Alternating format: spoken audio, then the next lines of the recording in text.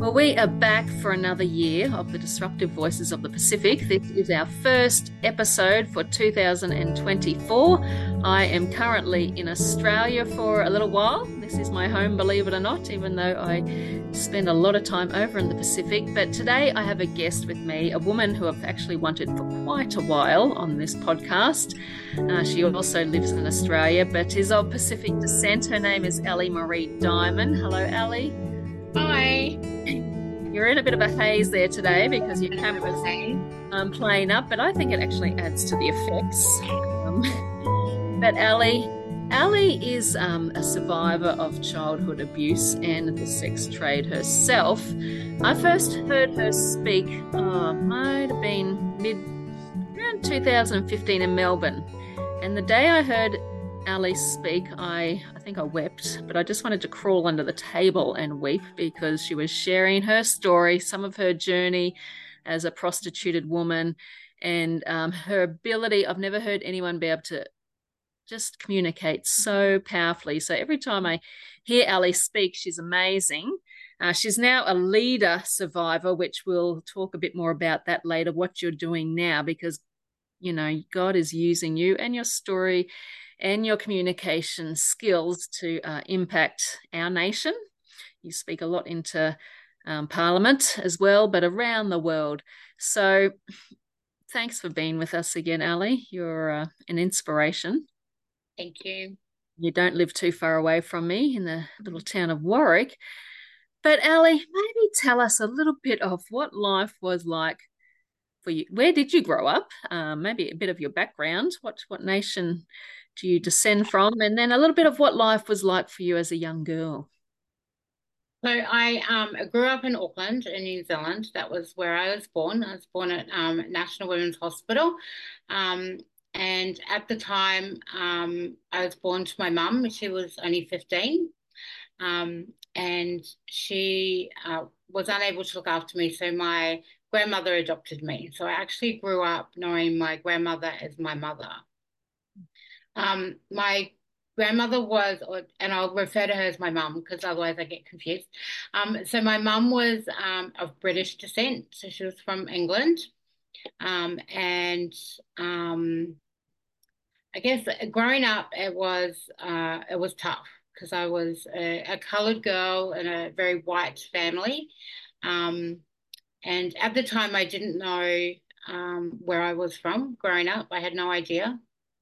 I remember being at school and kids always asking me, you know, why are you brown? Why is your skin color different to your mom's? Where do you come from? And I would never be able to answer. And it seems small, but for me it was huge because I always knew I was different, but didn't know why or where, if that makes sense. Yeah. I remember I used to see Polynesian communities and Maori communities and families, and I would remember as a kid yearning to have that sense of community and that sense of belonging and that culture. So it was something that I grew up always feeling like I was missing out on something. Yeah, well, Yeah, it was hard. My grandmother was a very strict Christian woman. So she belonged to a church called Worldwide Church of God. It was founded by a man by the name of Herbert W. Armstrong in California or Los Angeles, somewhere there. Pasadena, sorry, that's where it was. They were very, very strict. So they didn't believe in Christmas or Easter or birthdays or anything like that. I remember I was never allowed to play sports on Saturdays because that was their Sabbath. um, wasn't allowed to. I used to love singing and love music, but I was never allowed to participate in any musicals at the school because, you know, they always would do the Easter musicals or the Christmas musicals. So I always felt like I was always missing out on something. Um, and that church was, there's a lot of sexual abuse in the church. mm, A lot of leaders who were sexually abusing children. And I was a victim of that. And it was always swept under the carpet. You know, kids would try and tell their stories, and and they would never be believed. No, the ministers wouldn't do that, or the deacons wouldn't do that. And then I guess at a young age I was always labeled the troublemaker, or the liar, or I was promiscuous, or all these sorts of things. So it was tough growing up. My family were very disciplined. They used a lot of physical discipline. Um, and so yeah, it was tough. It was Yeah. very tough. Yeah. Yeah, no, that's horrific for any young child to have to go through. The church abuse, were church leaders aware of this, or they were and they just, it sounded almost a bit cultish to me. Yeah. It back then it wasn't like that because I wouldn't have even known what that word means. But now looking back, I'm like, I call it a cult because that's what it reminds me of. Um, they were aware of the sexual abuse, but they always swept it under the carpet. It was, nothing ever came of it. There was never any accountability, or, nothing for the men. So how did that then affect, a relationship with God? How did you view God knowing that church people were doing this to you? Well, I guess I didn't believe it growing up. Like I didn't believe he was there, or um well, I don't know if I didn't believe he was there. I think it was more I had a lot of questions. So I would always question why me? What makes me different? Why is he not protecting me? Um, those sorts of questions. So I think it added to my low self-worth. So I was like, oh, there must be something wrong with me if God's not protecting me. There must be, I must be what my family say, that I'm that black sheep or that bad egg, because he's not there for me like he is for others. Yeah. Yeah. And it wasn't just abuse inside the church, you were also abused by uncles and family members as well. Again, was that something that the wider family were aware of and just swept away? Yeah, they all knew about it because I would tell you. It's the first thing you do, I think, when you're a kid, is I went to my mum and I went, "This is happening to me," um, and I straight away, the family unit, the white family unit, as I call it, was called, and immediately I was labelled as the lie. I was lying. Um, if I wasn't lying, I must have done something to lead him on, to cause it to happen. Um, yeah, so it was tough. I can't imagine. And so at what age did you find out? Because you're from Samoa. Yeah. So what age did you realize that you had some connections to the islands and that's why you were a different color? So I think I always knew, but it wasn't actually until about I have to think, probably about 5 years ago, that I finally found out where I was actually from. So and that was only because I did an ancestry DNA test, because I'd heard that if you do these tests, it can come back with where your culture and I guess what you're made up of. Mhm. So I did one of those tests, and it came back that I was Samoan. And Wow. it was actually from that test that I found my dad. So yeah, so it's pretty cool. Okay, I was just about to ask, have you known your dad? So have you met him or been in touch with him? Yep. So when I was younger, so when I was about 16, I asked, because I'd grown up knowing my birth mother as my sister until I was about 12. So when I was about 16, I asked her, um, I started asking her questions. Where did I come from? Did she know my culture? Did she know who my dad was?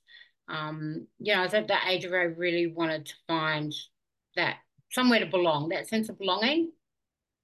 And she actually said to me that she had been raped by three men, and she didn't know who my dad was. Wow. All she knew was that he maybe was Polynesian and came off one of the boats, was working on the boats. Um, and I remember from that time, that was where I pretty much started going downhill really badly, like in my mental health and my spiritual health, my emotional health, because I instantly labeled myself the rapist child. I was like, oh, now it all makes sense. God put me, this was my theory. God put me on this earth to be to be that person who men can take advantage of. That's why I'm here. I'm the rapist child. And that's how I kind of justified to myself why all the sexual abuse and emotional and physical abuse had happened to me, was because that was my purpose in this world, was that. Um, but when I did the DNA test, I came across a first cousin who was Samoan. So I reached out to her, and she was instantly excited. She was like, "Oh, your dad has to be one of my dad's brothers." Um, but then we were still not very hopeful because there was 18 of them altogether, 18 brothers and sisters. So we were like, "Oh, this is not going to be no easy, feat trying to find out who it was." Um, but when I was younger, my mother, gave me a photo, and she said to me, she said, "Alison, because my name Alison, Alison, um, I don't believe that what your mum is telling you is right. I actually believe that a young Polynesian boy who I used to work with in a supermarket, I believe that should it." Yeah. But she couldn't remember his name. So I gave this photo to my first cousin's dad, and he looked at it and he said to me, was that in Auckland, and I can't remember where it was. And I went, "Yes, that's where it was." And he went, "Hang on, wait a minute, I'll get back to you in a minute." And he came back and he was like, "I know which one of my brothers is your dad." Wow. Wow. That was amazing. It was amazing. And I always say it's a miracle. I had prayed my whole life to know who my dad was. Didn't think I would ever meet him because we had no first name, no last name, didn't know where he was from, no information whatsoever. And Yeah. yet, from a simple DNA test, I found my dad. And my mum was right. It was the young boy from the supermarket. Wow. So that was a big thing for me too, because I had spent like I'm 52 now, so I'd spent about 46 years thinking that I was, this rapist child, that this is that my dad was a rapist, to Mm. find out that that wasn't the case at all. Yeah. Wow. And what is your relationship with him now? Do you keep in touch regularly or? Yeah, it's good. It's really, really good. So he was amazing. He instantly accepted me as his daughter. He said he always knew that he had another child out there. For some reason, he thought it was a boy, but he always knew because when my mother and him were dating, and when they were dating, she was pregnant. Yeah. Yeah. So Wow. he always knew that he had a child out there somewhere. Yeah. Wow. I never knew that part of your story, so that's exciting as well. Now let's come back to your teen years, and yeah, we heard a bit about growing up with dreadful abuse. You found yourself as a young mother as well, a bit similar to your birth mother. Yeah. At what age did you first give birth? Well, I was 19 when I got pregnant, so I was still young, but not young. Um, he was my first boyfriend, like serious relationship, and he was extremely violent. When he found out I was pregnant, he picked me up, threw me across the room, did everything he could to get rid of the baby. Um, he was a Australian boy, young Australian boy, um, or young man, should I say? Um, but when my daughter was born, my grandmother, um, the church didn't believe in single parents raising children. It was a big no-no. It was just something else I'd done wrong. They didn't believe in children out of wedlock or anything like that. So when my baby was born, she was very fair, Mm. very white, blue eyes, blonde hair. So instantly my mum was, "Well, you can't raise her. You're a coloured woman. She's white. You can't, that's not going to work." So she was very shortly after removed from my care from my mum. Okay. Wow. Yeah, Yeah, that yeah, would be very heartbreaking as well. yeah. And then at what age did you find yourself entering into prostitution and how So did that? Yeah, so I think I was 21. Okay. Um, um, is when I found myself there. I had gone back. I had left the church and gone back to the church. Um, but having a baby out of wedlock, and I wasn't the. I'm trying to think of the word. I wasn't the. I guess I wasn't the perfect model of what a Christian woman should look like. So I had a lot of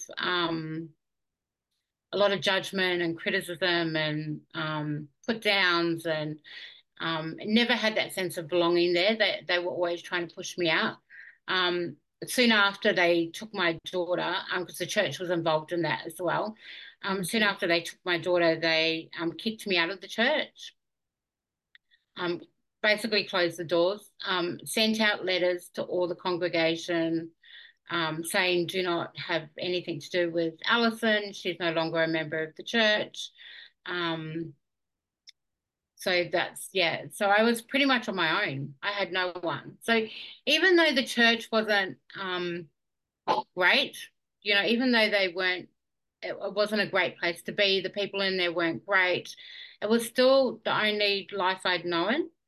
They were the only people I'd known, the only community I'd known. I had no friends outside the church. Mm. I only had those people inside the church. Um, so when I was kicked out, it was very isolating, extremely lonely. I was terrified. I was so scared. Um, and it was there that I entered the sex trade.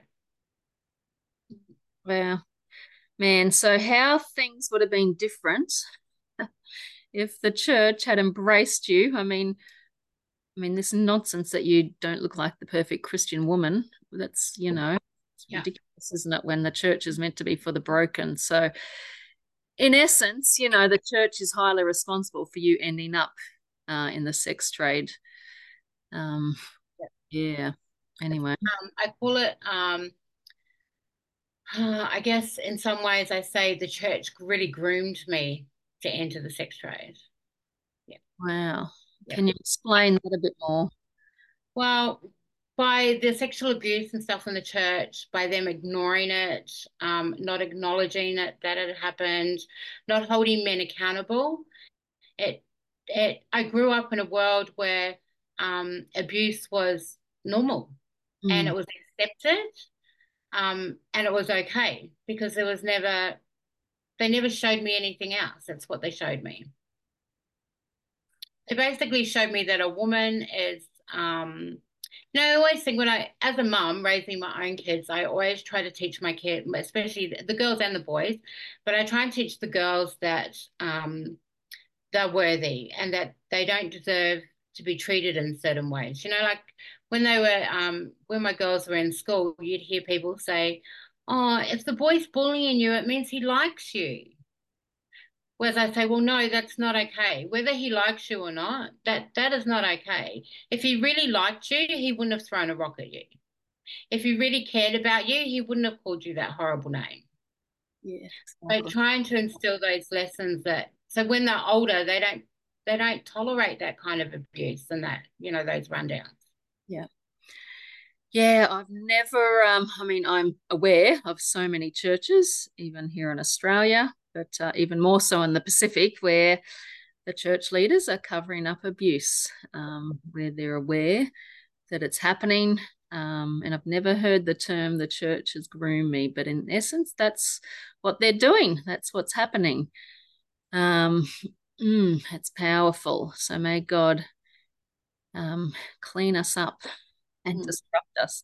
The church enable the men's behavior by not holding them accountable. Yeah, So they almost encourage the men to keep perpetrating these crimes and offences by not holding them accountable. yeah. Yep, that's it. And look, and that can be said the same of a lot of families as well.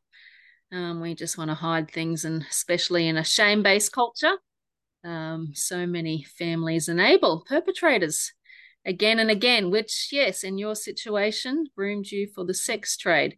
So, how did you find yourself? I mean, yet we know it's kind of the shunning of the church, which pushed you there. But how did you knock on someone's door, or what did your first night look like?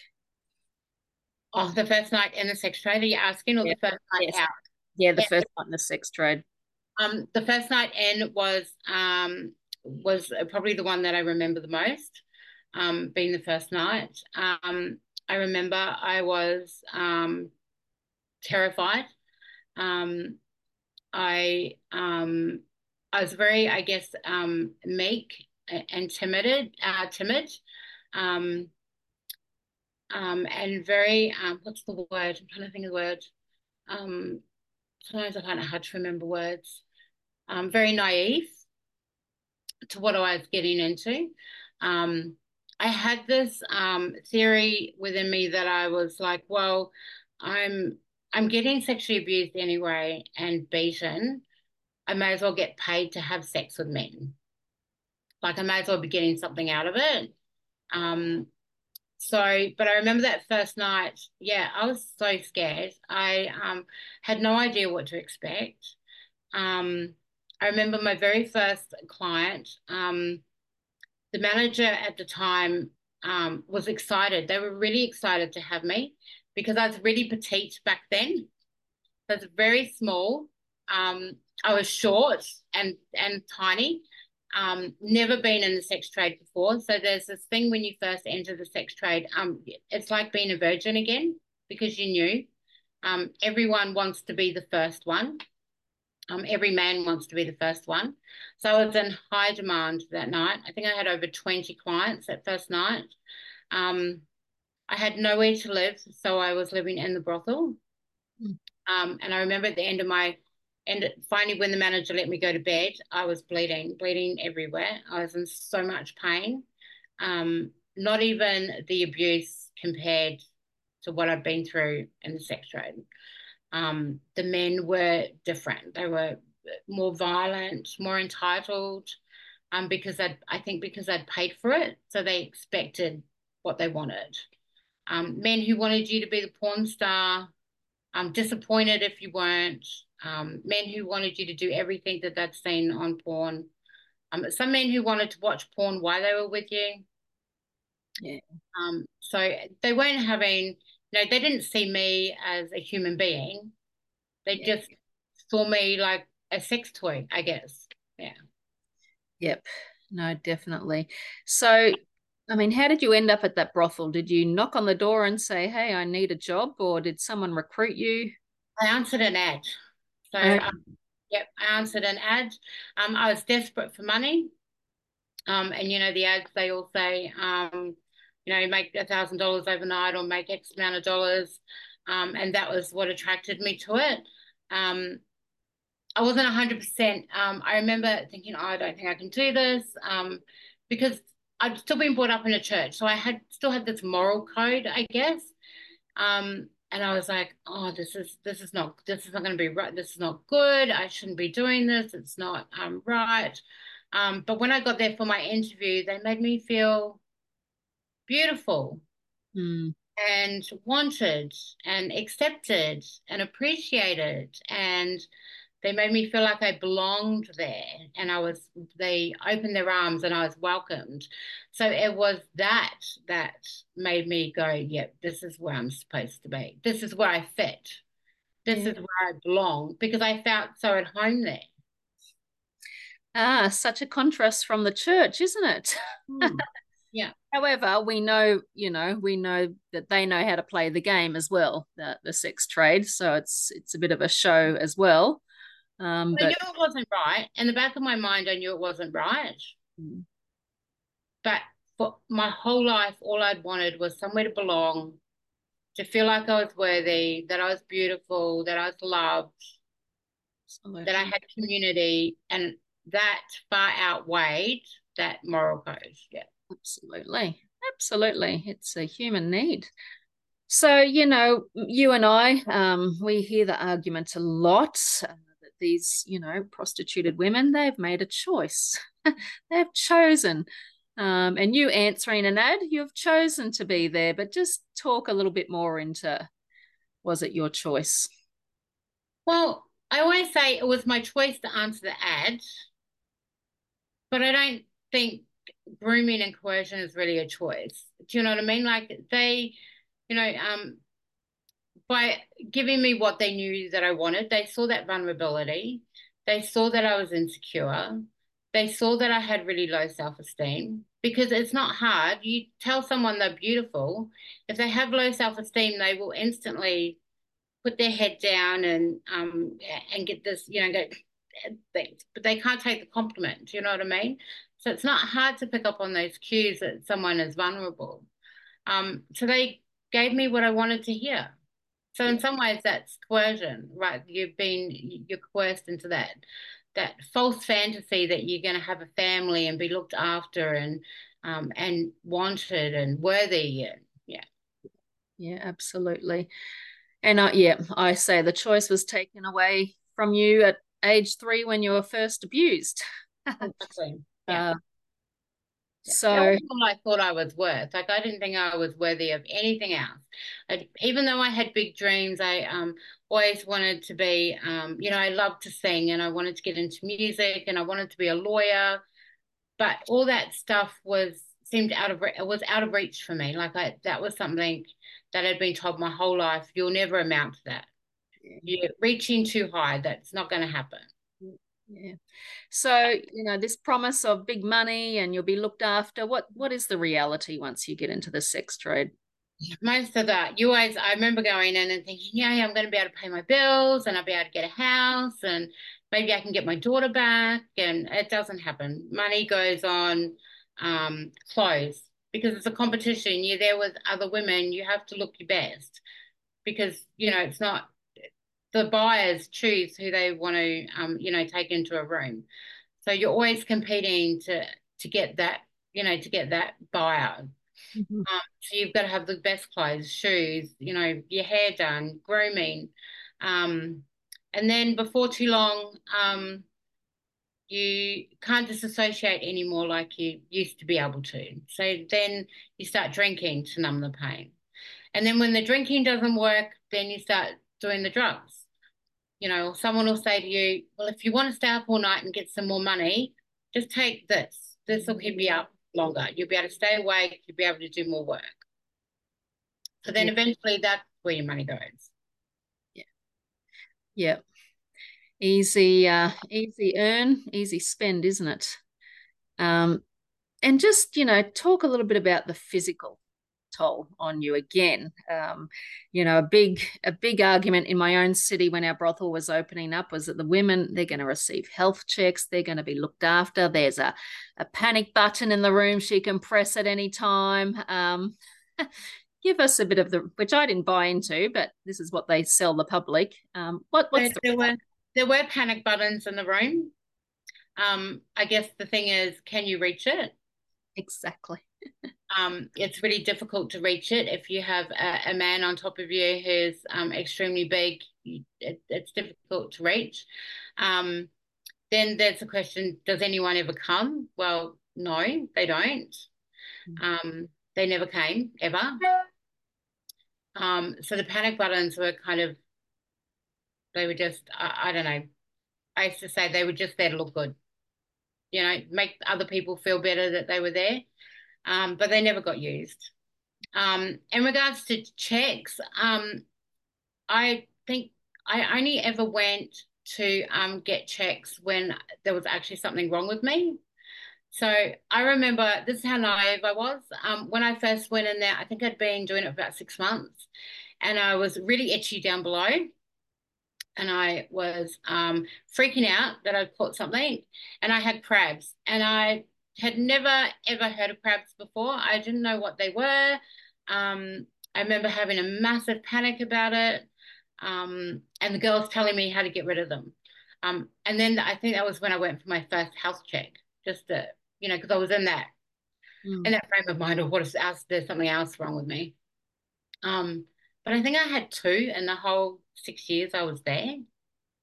Yeah. So not.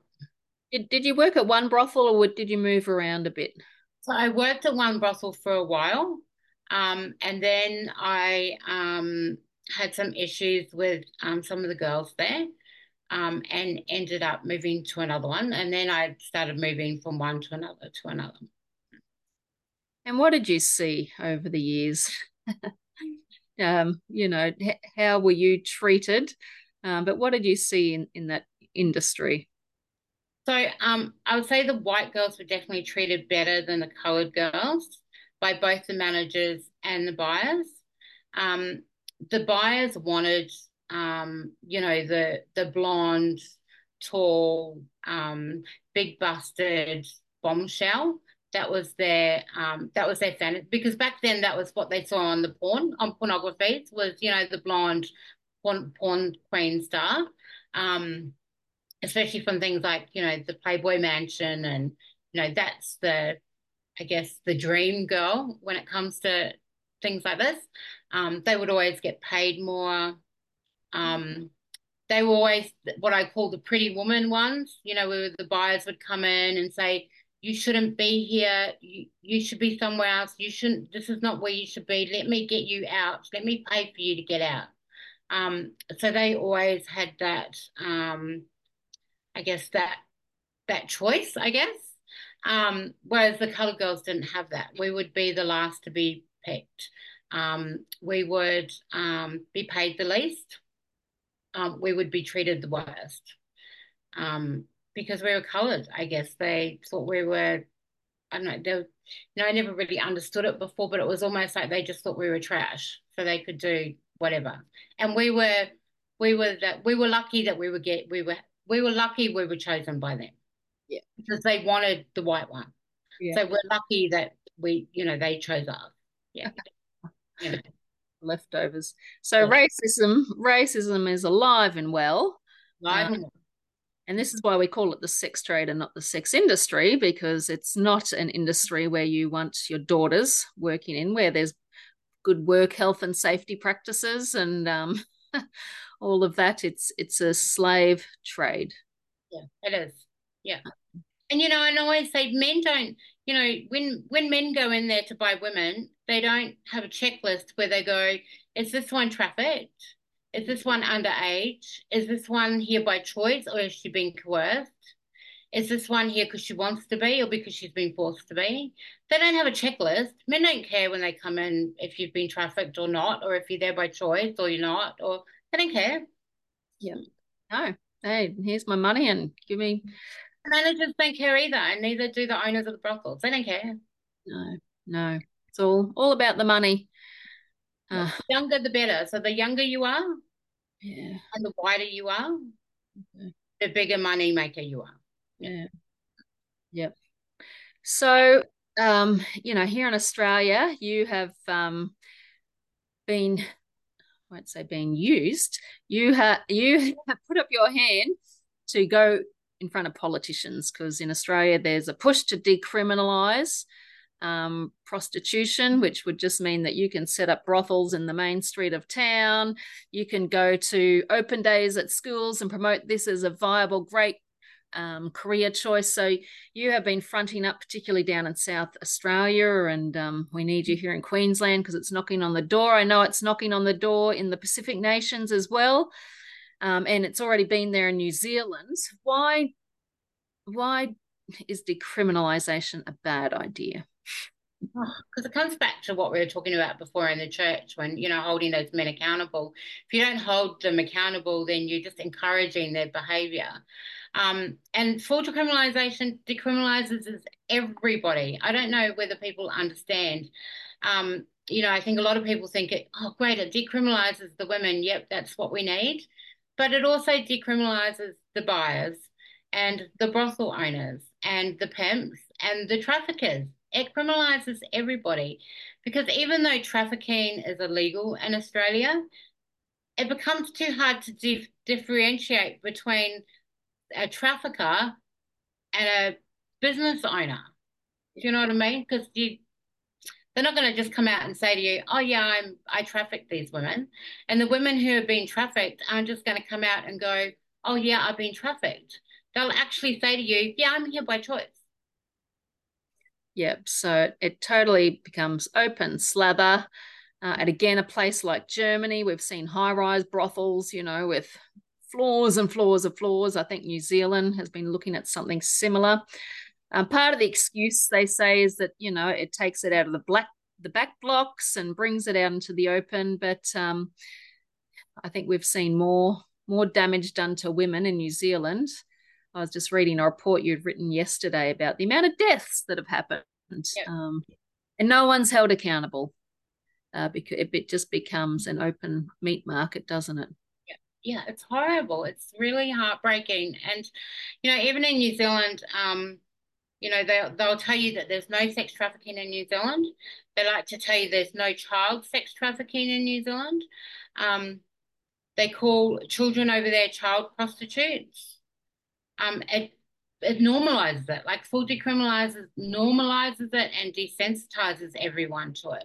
I think in New Zealand recently there were some articles come out in media, and they were sharing stories of sex workers. I hate using that word, but just because that's what they use, they'll use it. And it was telling the story of how they entered into the sex trade, and they entered as children. But there was nothing in the story about how terrible it was that this child had been exploited. It was just like, how great is this? This runaway child entered when they were 14, and now they're living this amazing life. I don't understand. But that's how normalized it's become and glamorized. Yeah, nothing glamorous. I mean, speaking to, for how many years were you in it? It's about 6 years. 6 years. So what was the physical, mental, and emotional toll that took on you? So back then, I was highly dependent on drugs and alcohol. Didn't end with that dependency, but definitely left with it. Had been in and out of psychiatric institutes, loads of flashbacks. But I don't think I realized the full effect until I came out, until years later. So now, probably now, in the last few years, I've realized the full effect of what happened to me in the sex trade. I now have been diagnosed with complex post-traumatic stress disorder, a whole range of there's a whole list, like there's a massive list of different things I've been diagnosed with. I still get massive flashbacks. My relationships have been affected. I have major trust issues with men. I have, when I came out of the sex trade, I've had two serious relationships that I've had children with. They both haven't ended well. They were both violent and abusive, because I still thought that was normal, that behavior was an acceptable way to live, or an acceptable relationship to be in. I thought all men were like that. All men were violent and abusive. It's normal for men to behave in that way. It must be something that I've done wrong. I should have, cooked for them more, or cleaned for them more, or been more attentive to their needs more. When they cheated, I was like, oh, I should have given them sex more. I should have looked after myself better. I shouldn't have put on weight. I should have, put makeup on a bit more. It was never about them. It was always about me and what I had done wrong. So that has been hard for me. And I still say now I made a promise to my kids when I came out of the last one. I promised them that I would not get into another relationship again unless they ticked a few boxes. And one was that they were had the same beliefs and passions I did, with not just Christianity, but also with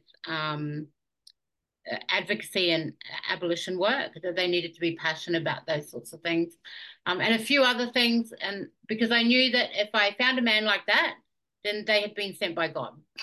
Yeah, they would be okay. Those ones would be good. Yeah. Yes. And I'm still single, so so they must be far and few between. Ali, I'm single too, and there are good men out there, but they're not always easy to find either, especially when you have standards and won't put up with crap, which I think is very important. If we're going to teach our daughters and other young people that they have worth, we've got to live it ourselves, and that includes the men we choose. Because, as I learned, how we behave around our kids is what we're letting our kids know is acceptable. So if we're in a violent relationship, then that's what we're teaching our children is normal.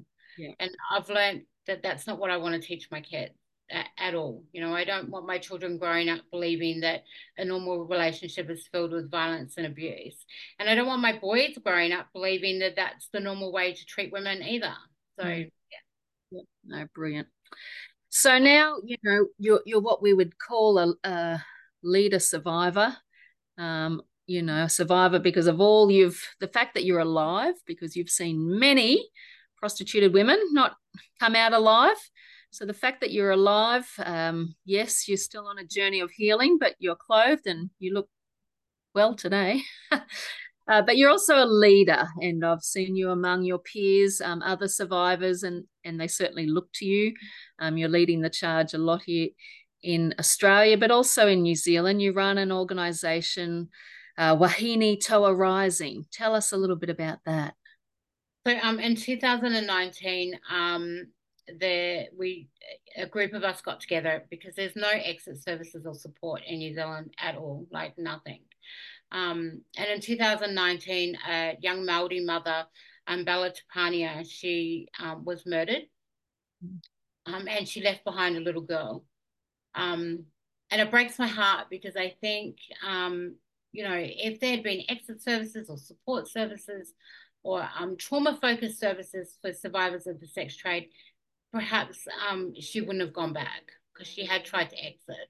So perhaps she wouldn't have gone back and this little girl would still have her mum and her mum would still have a daughter. Do you know what I mean? Um, so we started Wahine Toa Rising, which means Warrior Women Rising, in the hopes that we could somehow, I guess more than anything else, just be a shining light that there's hope for Mm. others, that others would see us and go, there is a way out. You know, we are worthy of more. We do deserve more. There is a community out there who will welcome us. Yeah, yeah, that's beautiful. So much hope is needed. So much money is needed to run these things too and to offer these services because, especially in governments where they criminalise prostitution, they're not going to offer exiting services because, what's wrong with us? um, and again, this is a challenge for the church. We should be offering these services very much. So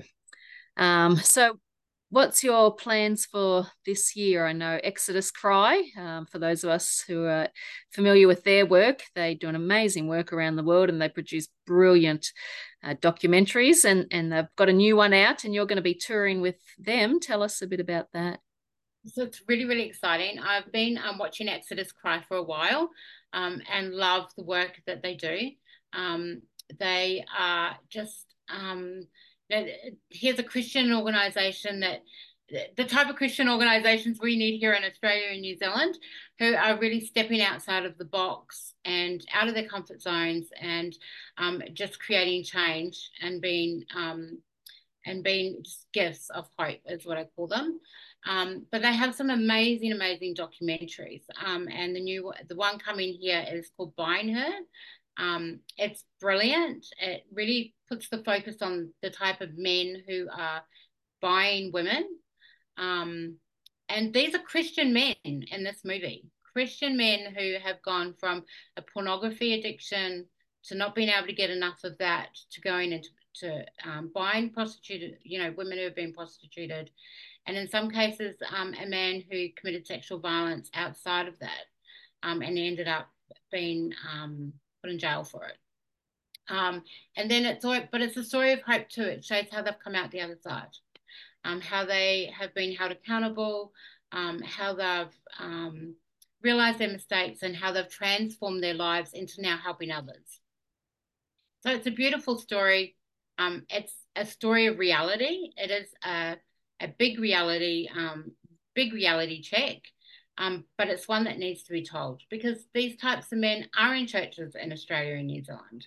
I came from a church in New Zealand and there was heaps of sexual abuse from those men. So we need to, as Christians and as communities, really be holding our men accountable and teaching these things in our churches. Yeah. Yeah, great. Well, we look forward to seeing that and glad that you'll be on the road because part of showing this movie is having a panel afterwards, the movie as well. So hopefully we can get it into some of the Pacific Island nations because it's alive and well over there. And the porn industry is quite often the open doorway to a lot of this. I call it the gateway to hell. It's gateway to hell. So look, Ali, our time is up. Thank you. Okay. Firstly, because I know every time you share your story, there's a price to pay. It's not easy. You're reliving hell. But I know that you understand that by speaking up, sharing your story, it's giving courage to other people. And particularly, in Fiji, we are working hard to break a culture of silence, a culture of shame, a culture of religion. And I think you've experienced all three, but you're smashing them apart with your voice. And God has redeemed and restored all of that, which is beautiful. So thank you. And please look her up. There's, if you Google Ali Marie Diamond, you find stories and YouTube and other interviews with her too. She's an amazing woman. And who knows, one day maybe we'll get you back to Samoa and Fiji and Vanuatu and get you to All of them. All of them. We've got to do a big tour. Yeah, that'd be great. Yeah.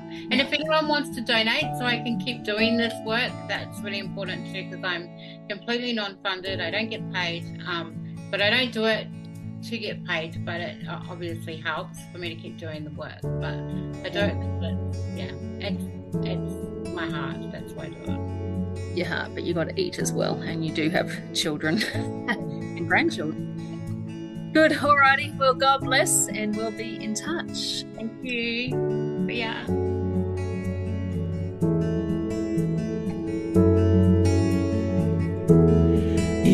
Easily, I see your suffering.